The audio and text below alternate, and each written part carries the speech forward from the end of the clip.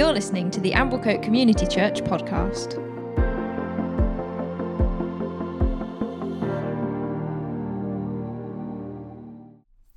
Hello, and thanks for downloading this podcast or listening to it.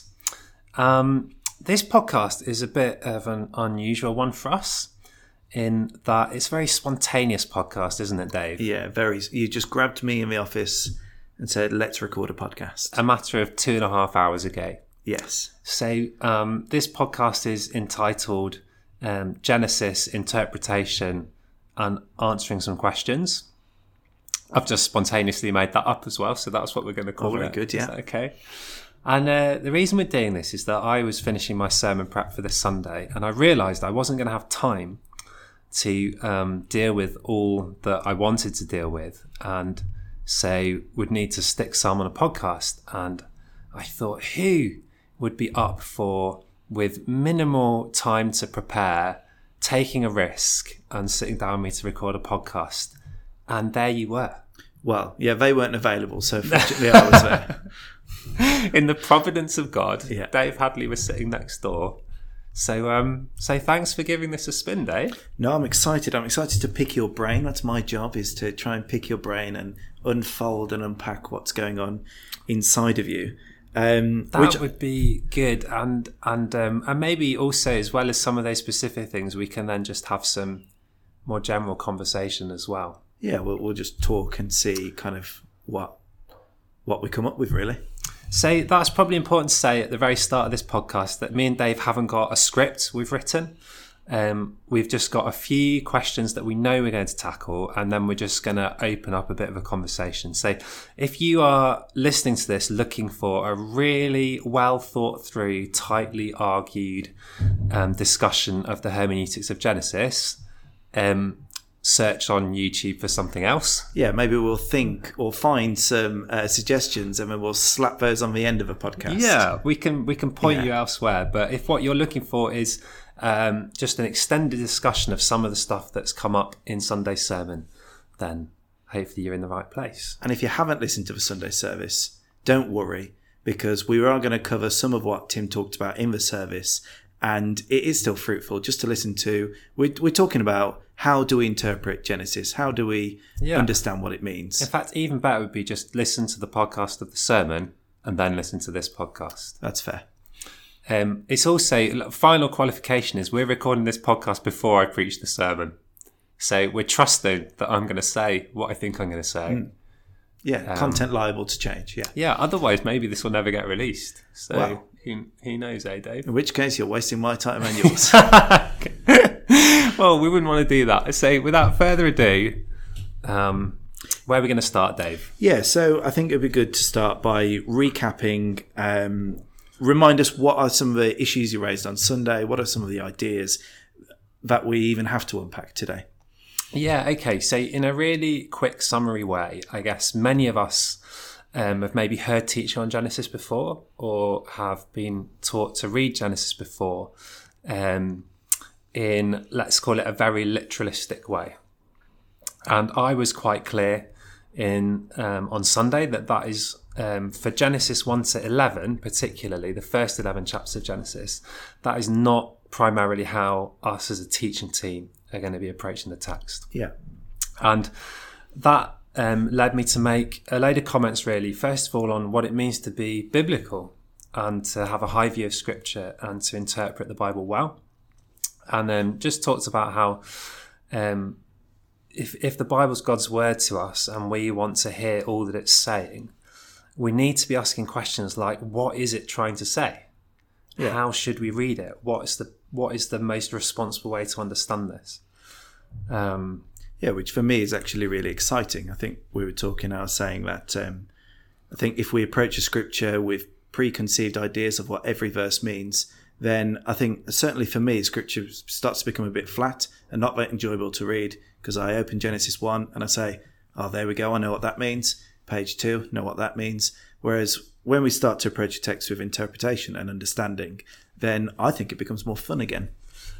That's what it's like to live in Dave's world. You don't have to share that. But I think what you're getting at, mate, maybe a way I'd put it is that if we come to the Bible already certain on how it's meant to be read, we're putting ourselves over the text. Yeah. And like we're actually making it what we've decided it is. Whereas I guess what we're advocating for, more fun in your words, but also fun, hopefully more responsible, is to come to the Bible saying, like, I need to come under this. I need to understand what this is and what it's trying to say and how I need to read it, rather than having already decided that before I arrive. Which I guess is good common practice in reading anything. Yeah. Listening to anyone is just what we should be doing anyway. It's just generous, actually, isn't it? And humble and those sort of things. So that, and for us, that is a high view of Scripture. That's an evangelical view of Scripture to approach the text like that. But, what I said on Sunday is that the conclusion of that process for us as a team is that Genesis 1 to 11 has to be read differently from how some may be used to reading it. And I talked about understanding the genre. I talked about kind of theological poetry, origin stories, ancient mythology, that kind of thing.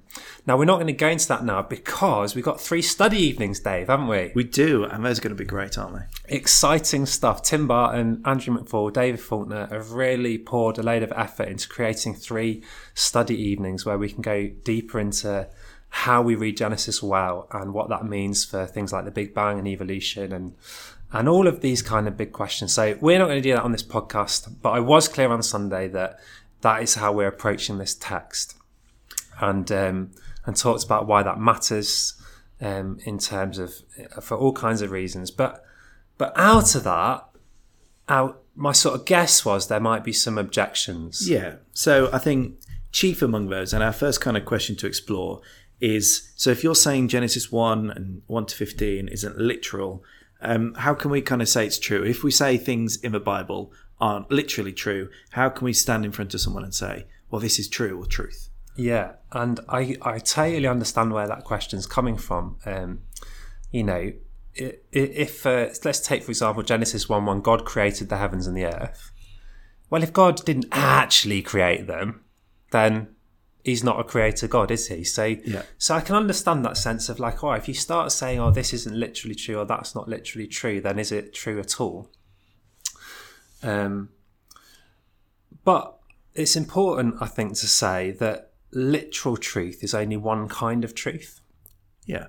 And there are other ways of communicating truth other than a kind of literal verbal account. So let's take, for example, Dave, something familiar to hopefully all of us listening. Yeah. The parables of Jesus. Yes. Say Jesus tells us stories about, vineyard owners who go away and masters and servants and wedding feasts, prodigal sons. And now, if you were listening to Jesus telling the story, so let's take the story of the prodigal son, telling the story of the prodigal son, okay? I don't think any of us are inclined to say, I wonder whether that was like, Joseph or Judas from his village that he's talking about. We kind of automatically realise this didn't literally happen. Yeah. He's telling a story to communicate something. Yeah. But would you be comfortable saying, well, it didn't literally happen, so obviously it's not true? Well, no. Well, exactly. No, because I guess we understand, don't we, that Jesus is telling truth. We understand. We learn from a prodigal son a truth about God and a truth about humanity. Yeah, exactly. And so let's take a non-biblical example. One of my children's favourite stories that I have to regularly tell at bath time is The Boy Who Cried Wolf. Oh, yes. Okay. So now The Boy Who Cried Wolf is true in the sense that it teaches us that if we continually lie to people, they'll stop believing us. But I don't know many people who have gone looking for the village where that story happened. Yeah. Or the wolf or the boy. Yeah. Yeah. You don't get worried about which forest that might have been to make sure you don't go there. No, and I guess this comes to Genesis with a science question. We don't say, but Tim, scientifically there aren't any wolves in England anymore. So you can't tell that story. Yeah. Because it's not that kind of story. It's not trying to tell us about the population of English villages. And yet it's true. And yet it's still true. And say, if we just take that broad idea that there's many ways of saying true things, many of them are non-literal. And actually, let's just do one more example, which is the example of metaphors. Yeah. So we use metaphors in our language all the time. A way of talking about something without it being literally true. That's the whole point of a metaphor, but nonetheless communicating something that is true. So, this is maybe a slightly more difficult example, but I would say even from Genesis 1, you've got this phrase of God spoke, God spoke, God spoke. Well, our doctrine of God is that he's not a physical being like us with a mouth. Yeah. He's a spiritual, infinite, non-material being. And therefore, he doesn't speak like us. He doesn't have lips. He doesn't have lips or a tongue. So even the language of God speaking is somehow metaphorical and non-literal, but nonetheless true.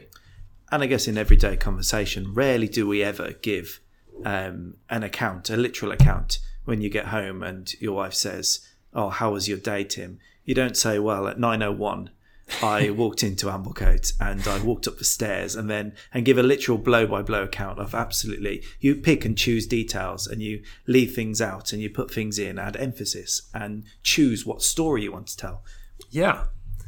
And say all of this hatefully is all to say, therefore, that if our only model of truth is literal, a kind of literal scientific account, then that I would suggest just doesn't hold up to real life or to scripture. No, I read a book once that said if we applied the same rigors we try to apply to the Bible in saying it's got to be literally true to our everyday conversations, to our everyday thoughts, we would call ourselves liars and we would call ourselves like incapable of telling the truth. So I think it's important to remember that too. And say, having made that point, let's be clear then that we utterly believe that Genesis 1 to 11 is true. True. It's true. And the qualifier is it's true in all that it means to say.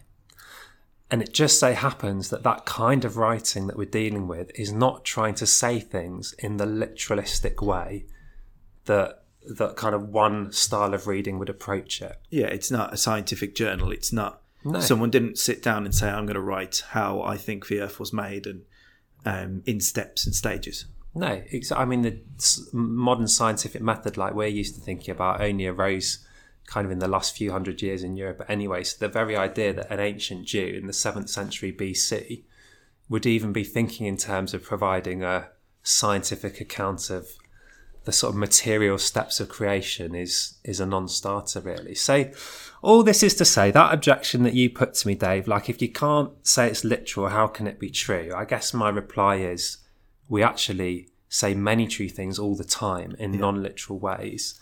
And Genesis 1 to 11 is making truth claims but in accordance with its particular genre and its particular style of writing, which, like I say, if you want to explore more about that, then get yourself to the study evenings where they'll really expound that. So, you said it's a question of it's true about what it's trying to talk about. Exactly. And you've got to try and... So then it's our job to go away and try and understand, so what is God actually trying to talk about Exactly. here? And that's I guess, what the scholar might call hermeneutics or what we call biblical interpretation. That's what we're talking about. Yeah, that's right. And I think, well, maybe this is a silly example, but we've probably all had those occasions where we're trying to talk about a big deal to someone and they keep focusing on a slightly irrelevant detail. Yes. I might be trying to talk to my wife about something that I really care about, but if she's like, "Yeah, but you said that happened at 2:30 today, but you emailed me at 2:29, so it probably happened at more like 2:35." I'd be like, "Well,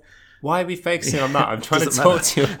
But in a similar way, sometimes when we bring the wrong questions to Genesis, we can end up focusing on what God is really not trying to talk to us about and miss the things he's trying to say. And that's the important part of all communication, is communication, whether it's written or spoken, is designed to get a response. And the Bible is looking for a response from us. And sometimes that's questions, sometimes that's understanding. And I guess we're talking about how do you find the right questions to approach a scripture with. How do we kind of, rather than expecting Genesis to answer our questions that it may not have in mind, how do we work out what questions it's actually trying to answer? Yeah. Okay. Great. Do you think we've rode around that enough? I think so, and I think I mean they're all linked, all these three of these things. But so we go from there and go, okay, Tim. So some of it's not literal, and we've got to do that process you talked about. But aren't you just then picking and choosing? Like, can't I just pick some of what Jesus said and say, well, that's not literal, so I don't need to be baptized, and that's not literal. Yeah. Or like, actually, I do quite like sleeping with my girlfriend, so that stuff that Jesus had to say about porneia, like, that's just not literal. Yeah, that's not literal either. Or I mean, well, if we could stick in the Old Testament, because I mean, sometimes people go, "Oh, New Testament is a bit plainer," whereas the Old Testament tends to be a bit more metaphorical. Yeah. Not sure I agree, but I know where you're going. I know where you're saying. Yeah, I'm a little bit of an emphasis, but I guess in the Old Testament, like the moral laws or like the Ten Commandments, we can say, "Oh, we'll take that one not quite literally, or this one literally, or that one." Yeah, and it can say in. I guess our fear is that we stop submitting to God's word. Yeah. And we use this literal, non-literal thing to get out of what God says. And I think when people have brought this objection to me, I think that's often the heart behind it, is they want to have a high view of Scripture. Yeah. And they want to kind of know what God says. And it feels like when you start saying, well, actually, that's maybe not to be read totally literally, or you start to have the conversation we're having, they can feel like you're shaking that ground. Yeah.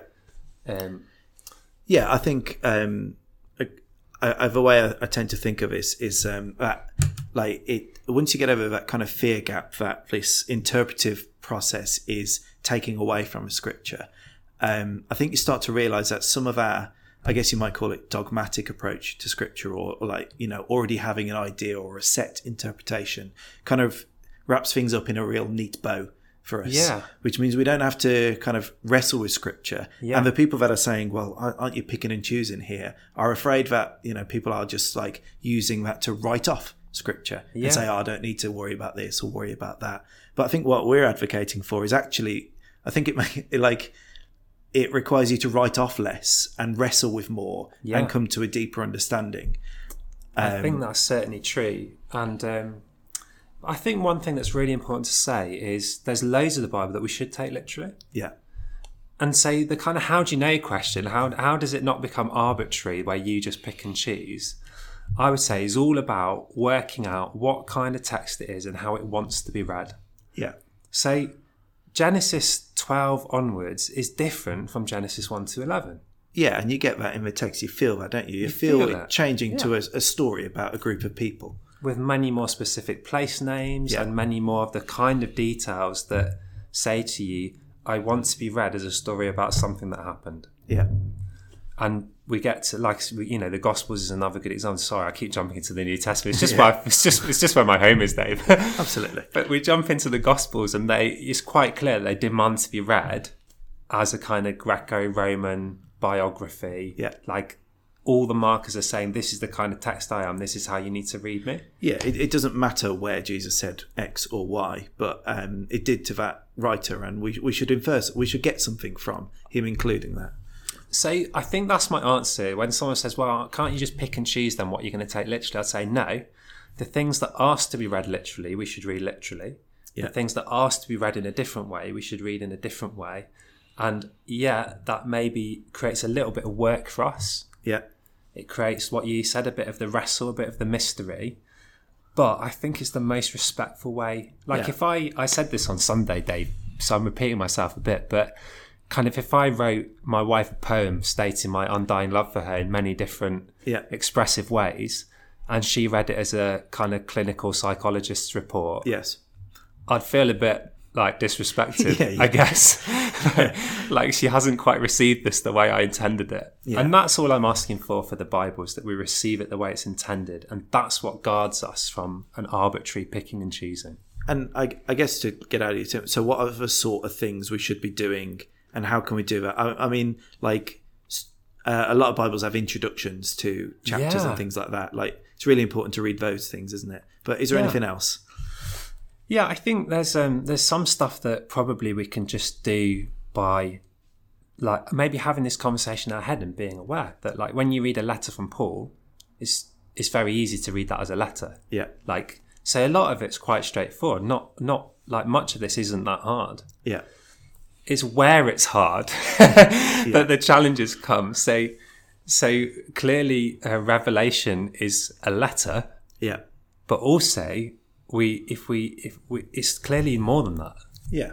And it's got a particular style of writing that we call apocalyptic. Yeah. And then crumbs, say, how is apocalyptic meant to be read? That's harder for us. Yeah. But actually the same process is possible. Like the historical books, the Old Testament, like 1 Kings, 2 Kings. Yeah. More straightforward. Yeah, they're chronicles of what happened. They're chiefly concerned with a historical account of Israel's kings. The prophecy of Isaiah. Yeah. Bit more difficult. Yeah. So I think we understand that, don't we? That some bits of the Bible are very straightforward to know how we're meant to read them, but other bits aren't. Yeah, and I guess it's trying to always remember that the Bible is written, I guess, for us, but not necessarily to us. Yeah. So why should we have the right to think that we can, with no effort and no help, immediately know how to read a 3,000-year-old text? Yeah, for every other 3,000-year-old text, we spend an awful lot of time in university to understand it. Yeah, or at least we'd get a little guide or something. Yeah, read something around it, yeah. So I think probably that's important to say, isn't it? That, like you said, having a study Bible. Yeah. Having little, the Bible projects. Oh, they're so good. Online, you've been involved a little bit with some of that, haven't you? And these kind of tools that help us, it's not just for the elite or for those who are super interested. It's actually and it's not really intimidating about that. It's just quite helpful stuff to help us understand texts that do take a bit of understanding. Yeah, and I guess it's my weird brain a little bit, but like I said, it just opens a whole world that engages me so much more with Scripture. Yeah. And I think through Scripture, I found passions beyond Scripture. It's through when I first read the Old Testament, having never read it before as a non-Christian, and getting caught up in some of the stories and the history. I remember in Joshua, the town of Jericho is cursed. Yeah. And it says whoever relays his foundation will be, will have a problem. And I looked on Google Maps and Jericho was there, and I thought, we're going to someone's rebuilt it. Someone's rebuilt it. There's going to be a problem. But then you keep reading, and you get to I think it's Kings or the end of Samuel, and someone rebuilds Jericho, and they get cursed. And there's all sorts of things like that in the joy of reading Scripture. But then also that led me to start reading about history of the area around it, and suddenly I found a love that I didn't know I had for Near East history and Egyptian history and things like that. And I think there's lots of passions you can find in the Bible as well that aren't necessarily history, but might be philosophy or whatever. And even on a sort of slightly different note as well, kind of, even if it doesn't inspire those sort of passions, what it can do is it can save us from a load of problems that we don't need necessarily to wrestle with. So, take for example, if we think we have to read Genesis 1 as a literal scientific account, we're going to have all kinds of issues reconciling Christianity with science and those kind of things. But if we realise, it's not even meant to be read that way, then we don't have those problems, and we have the freedom to explore the truth and the gifts of God in science and the truth of the gifts of God in Scripture without feeling like we've got to choose. And it means we don't then have to start fights with brothers and sisters in Christ. We don't need to disown people because they have a slightly different view of what I guess isn't a core issue. I think because both sides of this kind of debate, as it were, agree that God created the world, the heavens and the earth, which is the core issue, isn't it? Like God made these things. The issue isn't the process. And we're contending that that's not even what Genesis is trying to talk about. So whether we think it was a 6-day creation process or a billions of years creation process, the text isn't trying to talk about that. Exactly. That's not the questions it's trying to answer. So we can hold those views. Just fine, and we can forgive each other for holding a different one. That's fine as well. Yeah. I think you're right, Dave. I think that's really good, mate. So, do you think that answers the picking and choosing? I think so. Of this? Which brings us to, I think we've already touched on some of it. But are we making it so normal people can't understand the Bible? Do you need a degree to get this? Now, again, I've got a load of sympathy with this, because as we start talking about all of it, because we're both into it. We're into it, yeah. We can give the impression that you've got to be as into it as us to be able to read the Bible responsibly. Yeah. And that would be a false impression, at least to a certain degree. And so I think I want to say a few things really clearly at this point. First of all, I hold to the evangelical doctrine of the sufficiency of Scripture and the clarity of Scripture. Oh, it's a loud car going past. You probably heard that on the podcast. Well, maybe they didn't. Well, I've said it now. Yeah. So the clarity of Scripture is this doctrine that says that God, in his wisdom, has made the Bible so that kind of anyone who can read it can get enough truth for salvation from it. Yeah. There's enough they can read without any of this stuff we've talked about to come to know Jesus and to follow him and to start to learn to do the will of God. So, I'm fully in that camp. I'm not saying you need to understand the genre of Genesis to follow Jesus. Yeah. Not at all. So I'm hoping that's like really clear. And so we're not trying to take that away from anyone. Beyond that, though, what I would say is there are parts of understanding the Bible that just are complicated. Yeah. And there is no escape from that. So you could delete this podcast and forget everything we've said.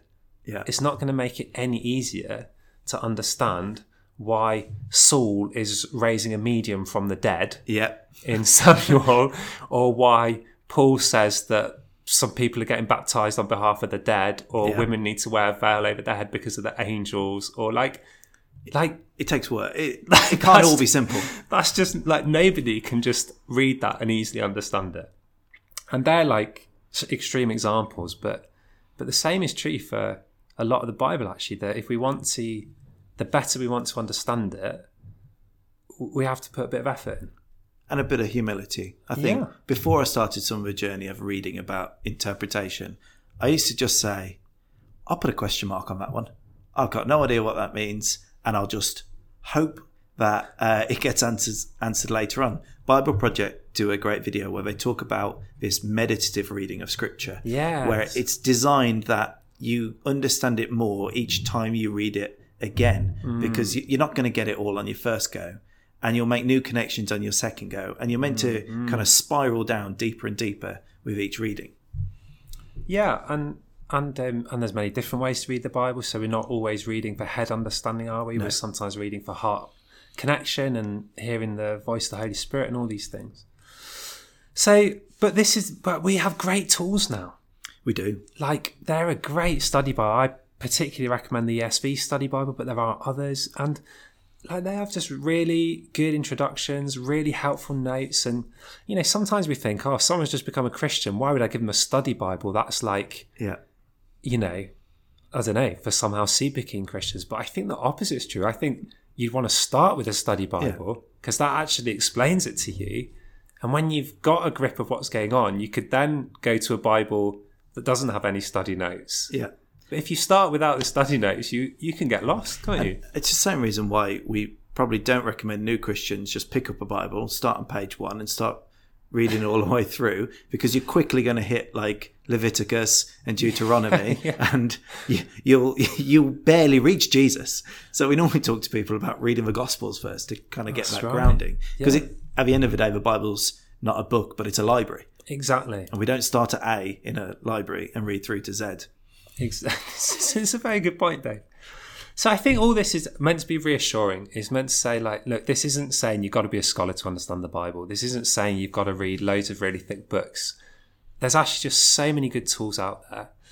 And, God's given each of us a brain and expects us to use it. And most of these things that we're talking about are not beyond almost all of us. No, and we sit at the feet, even the brainiest people who are writing the big books and the scholars, they're sitting at the feet of someone else who's done that before them. Well, we're all sitting at, we're all listening to other people and gaining wisdom and trying to discern from people.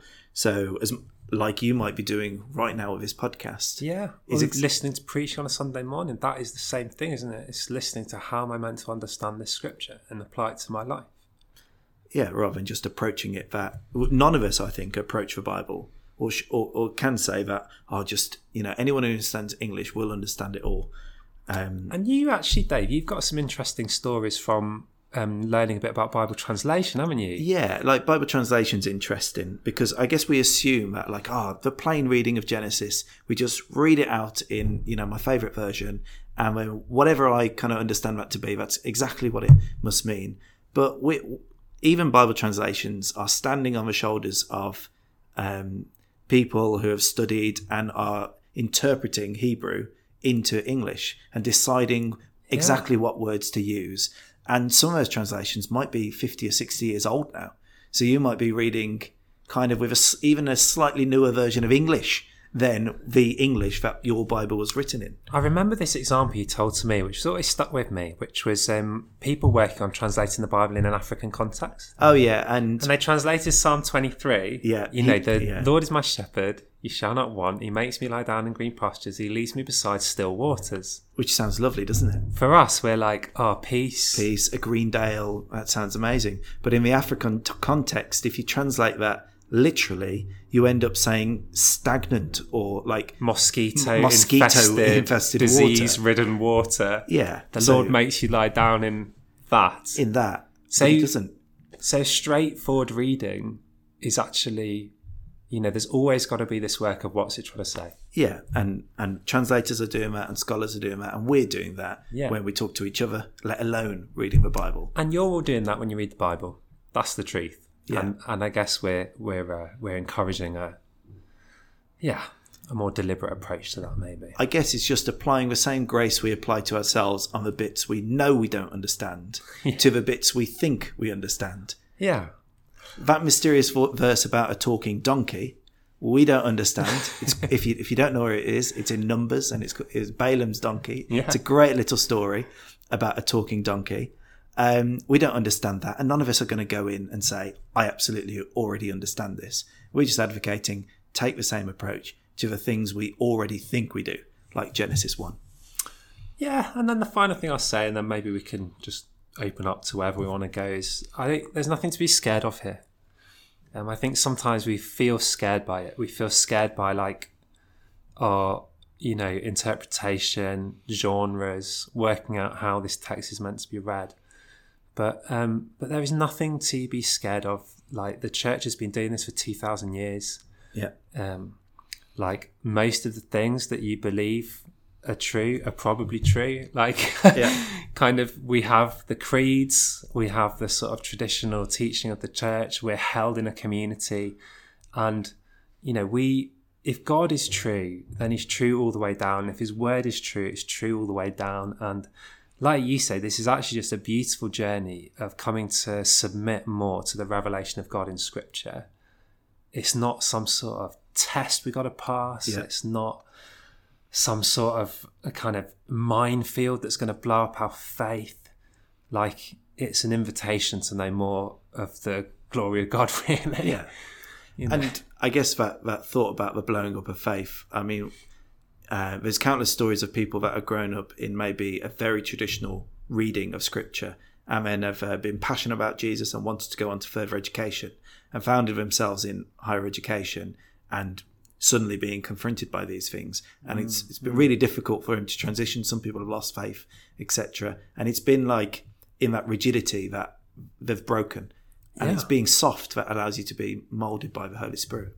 Like, we want to be the people who are asking and talking about these questions together. What we don't want to do is pack our kids off to someone else who doesn't really love them, hasn't got their best interests at heart, maybe doesn't even love God, and for that to be the first time they've ever had to think about these questions of genre and interpretation. Like, this is part of the job of the church, is to form us to be like, we can talk about this, we can think about this. And this used to be the problem for university students, but I guess it's even primary school kids are now going to go to school and have questions about biblical truth and I guess right-wing Christianity or like just evolution, science, and we need to be able to talk to them about that. And disagree. Me and my wife disagree on evolution, and it's wonderful. Because we get to include Gideon in that and work it out together.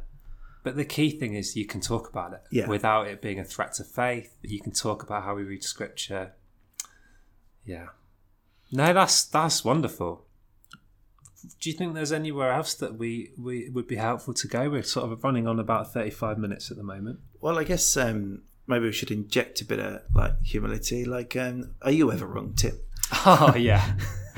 Oh, yes. Say, when I started my PhD in New Testament, it kind of, I had many thoughts about many things. And I remember in the first week, one of the professors saying to me, look, if you do 3 years study and don't change your mind about anything, then you've wasted your time. Yeah, and your money. And I thought about that. And initially I was a bit offended by it because I thought, well, if it's true, it's true. But then I thought, actually, if I never change my understanding of God, my understanding of the Bible, then what I'm saying is right here, right now, at the age of 34, I have locked down on the perfect truth. Yeah. Which is like the most arrogant possible thing to think. Say like just a human reality is that I will keep changing some of my understanding of scripture and some of my theology as I grow older, not because truth is all relative, not because every opinion's equal, but because I'm finite. Yeah. And because I need to change and I'm going to have got things wrong. And so another helpful thing I heard is a guy called Tom Wright, New Testament scholar. He used to say to his students, look, 30%, at least 30% of everything I teach you is going to be wrong. Yeah. The problem is I just don't know which 30% that is. Yeah. And again, I found that so helpful, this thought of like, some of what I teach in this church is going to turn out in the end to be wrong. Yeah. Not because I'm like trying to deceive anyone, but because I'm finite. No, and I think what's really wonderful is like the opposite is true of a word. So something we were taught when I was talking to Bible translators was that we know 99% of the New Testament is 100% accurate. And the bits that we don't know are like, was it in or was it on? Yeah. It's like, like, was it a capital A or a full stop here? It's like nothing that like, it's basically like, thanks to these intelligent people we're sometimes afraid of in their interpretation, we've been able to make sure the text we read today is 100% the word of God, as Paul, as Matthew, as these people wrote it on its day. So as fallible as our interpretations we are, the text remains the infallible word of God. Exactly. And this is where some of the danger, I think it might be fair to say that some of the dangers in church history or some of the kind of religious offshoots of Christianity were attempts to set in concrete the interpretation of Scripture or add to it a level of interpretation to kind of maybe iron out or smooth out some of the crinkles we find in Scripture, like maybe the Book of Mormon and several other kind of things, or attempts to quantify Scripture and make it plainer, but ends up creating something dogmatic and ultimately wrong. Yeah, I mean, I don't like your continued use of the word dogmatic because I'd want to rescue dogmatic as a positive term. Right, okay, yeah. But, but I think what you're saying is, if I can put it a slightly different way. Legalistic, I guess is the word I'm looking or like for. A kind of, again, it's a position that says that we've got this locked down now and no further discussion is possible. Absolutely, yeah. Rather than saying the word of God is true and we 100% trust it, but we don't 100% trust our particular grasp of it. Yeah. And this is why, to like flag back to some whole church teaching in the autumn, this is why we talked about the importance of the creed. Yeah. So the creed is like this sort of foundational set of beliefs that the church, the whole church, owns together and says, whatever else we're not sure of, whatever else we disagree on, this is like centre ground of what it means to be a Christian. Yeah. And the thing I found fascinating about that creed and when it came out is it was in a period of biblical interpretation history that we'd all be quite scared of now. Yeah, we'd be freaking out if a preacher got up and said what the people at that time it's. I guess it might be useful to say the allegorical reading of scripture. Like, what are we talking about there? What's What's some of that? So, I mean, Dave, you get me on my box now, but say this was a way of reading scripture that deliberately didn't look for the literal and looked for more spiritual or metaphorical reading. This was the dominant way of reading scripture in the early church. You'd end up with hundreds of what this verse actually means, like the armour of God. Everyone had their own idea of what the shield was. So you had the Antiochian school of interpretation that came back and said, actually, no, that's fine to a level, but we also need to read the text the way it wants to be read. And many of these texts want to be read in a more literal way, in a more historical way. And out of that came the maturity of the church to say there's a variety of ways to read scripture, but, and so starts the process, and we get to the creed saying that these things are what we all understand the scripture to be truly saying. Yeah, I feel we've gone somewhere here. Well, we're quite away from where we started. We're in the realms of interpretation and the joys of it.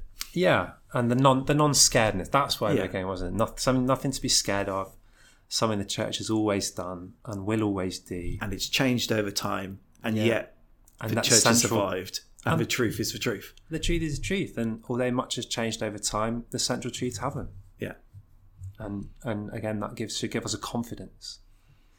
Yeah. So I think maybe we should end it there. We probably could speak all day about interpretation, hermeneutics. Should we finish by recommending some resources? Yes. We'll use the magic of editing by pressing pause right now. Do you think? I mean, I've got a few to go. Okay, go on. Yeah, I mean, they'll never know if we pause. No, they won't. So, first of all, like we've said already, I think the starting point and the thing that every Christian should have is a decent study Bible. Yeah. So I recommend the ESV one. They're £38.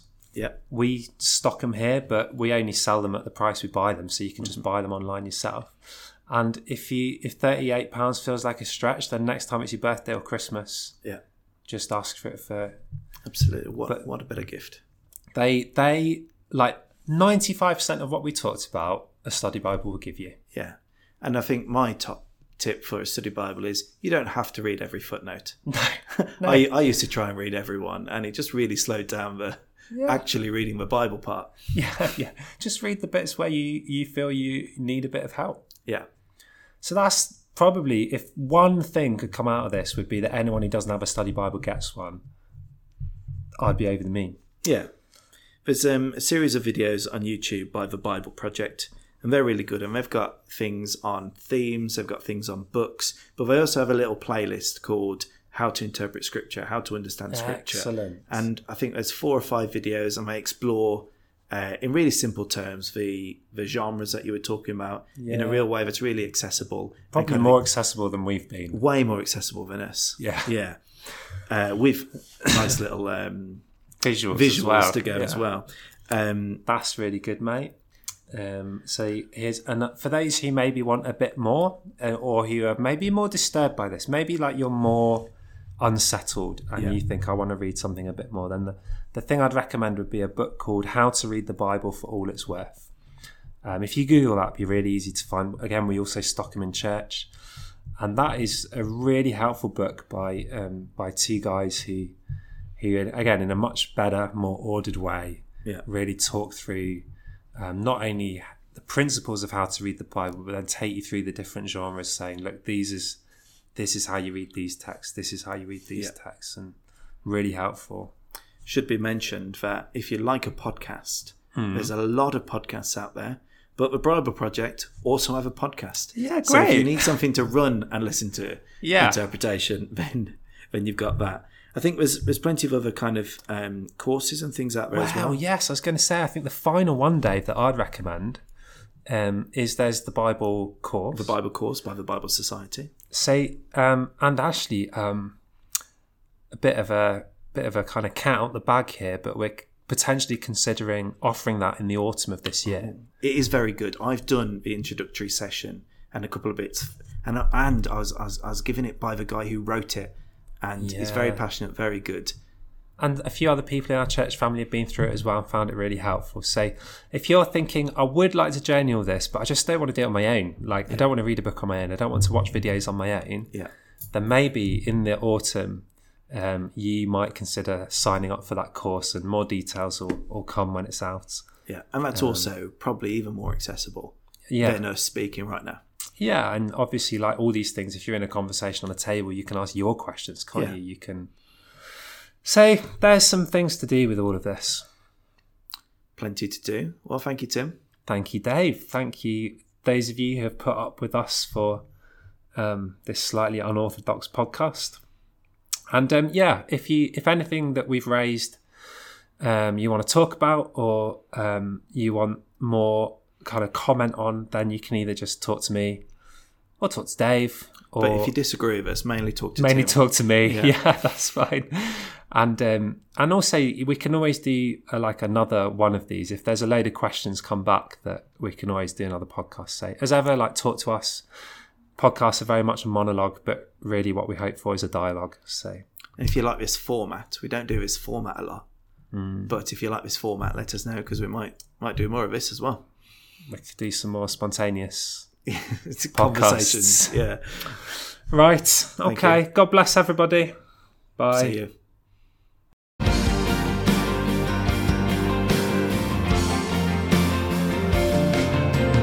Thank you for listening to this podcast from Amblecote Community Church.